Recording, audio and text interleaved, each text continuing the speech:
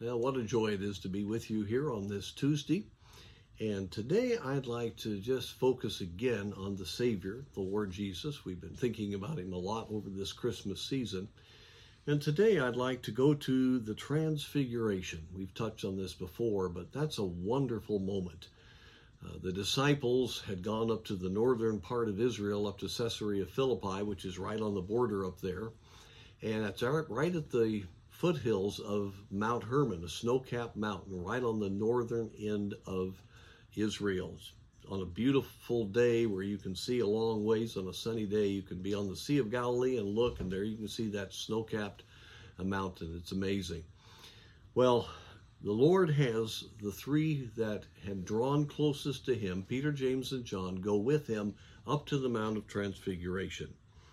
And while they were there, they were praying. This had been why he had taken them. We read in verse 29, and as he prayed, the fashion of his countenance was altered, and his raiment was white and glistering. And behold, there talked with him two men, which were Moses and Elijah, who appeared in glory and spake of his decease, which he should accomplish at Jerusalem. But Peter and they that were with him were heavy with sleep, and when they were awake, they saw his glory. A couple of just simple thoughts here. First of all, you have the Lord Jesus speaking ahead of time of his crucifixion with Moses and Elijah. And it shows you how from the very beginning, the Pentateuch, and then to the prophets, the whole Old Testament was about the coming of Christ to bring salvation to us. And here that is clearly the focal point of Moses and Elijah. What a meeting that was. And we see also that Jesus was showing forth some of the glory that he has now because of his victory on the cross, and now as the God-man is fully glorified in heaven. And the disciples were awakened, and they see Jesus Christ glorified.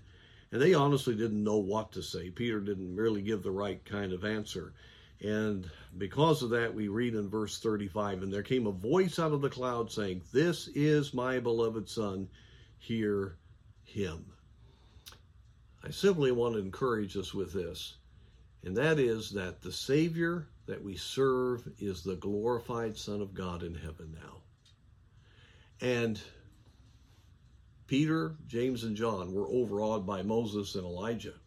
But the Father said, "No, it's my beloved Son I want you to worship."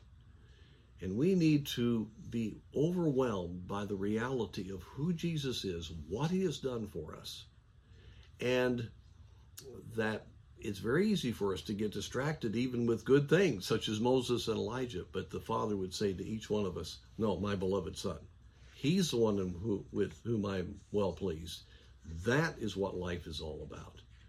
And folks, let's keep our minds on Jesus. Let's focus on him. That's where the glory is.